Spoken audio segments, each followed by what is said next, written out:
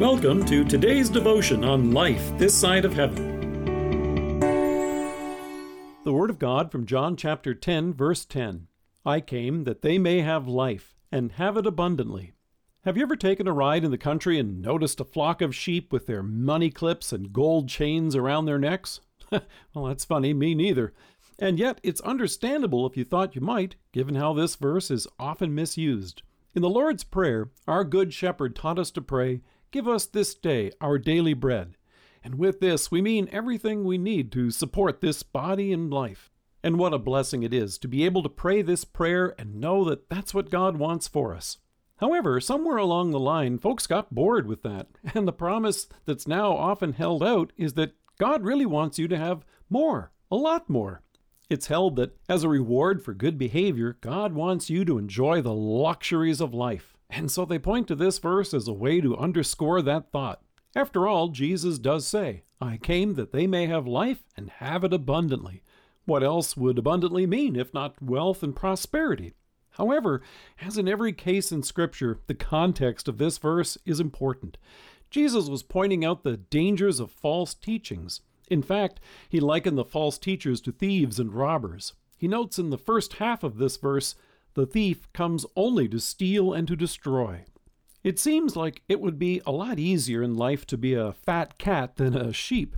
It's understandable to want to escape the health scares, unemployment problems, and struggles that make up our day-to-day lives. However, this leads the focus away from the cross and the salvation that Jesus has accomplished for us there, and puts the focus on ourselves and our efforts to score God's favor and receive things like material comfort and earthly success.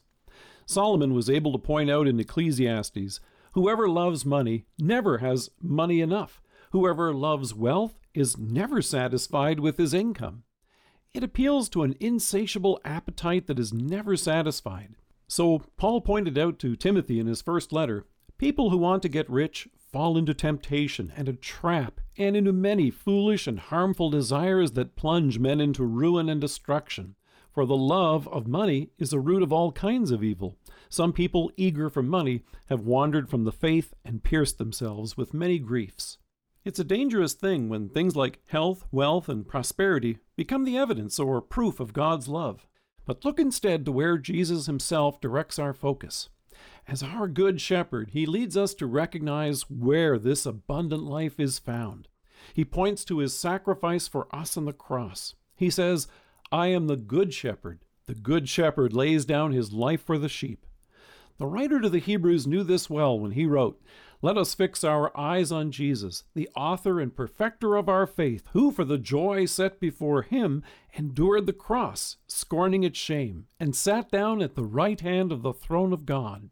Through faith in our crucified and risen Savior, you and I now have forgiveness of sins and have been made sons and daughters of God. The abundant life is the eternal life of grace we have with our Good Shepherd. He's the one in whom David put his hope and said, "The Lord is my shepherd, I shall not want."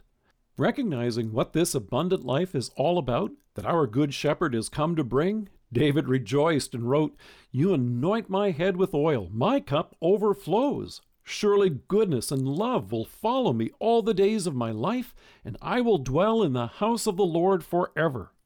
Through faith in our Savior, who has died, risen, and now lives and leads us each day, we are people of his pasture and the sheep of his hand, and we are blessed with abundant life in him.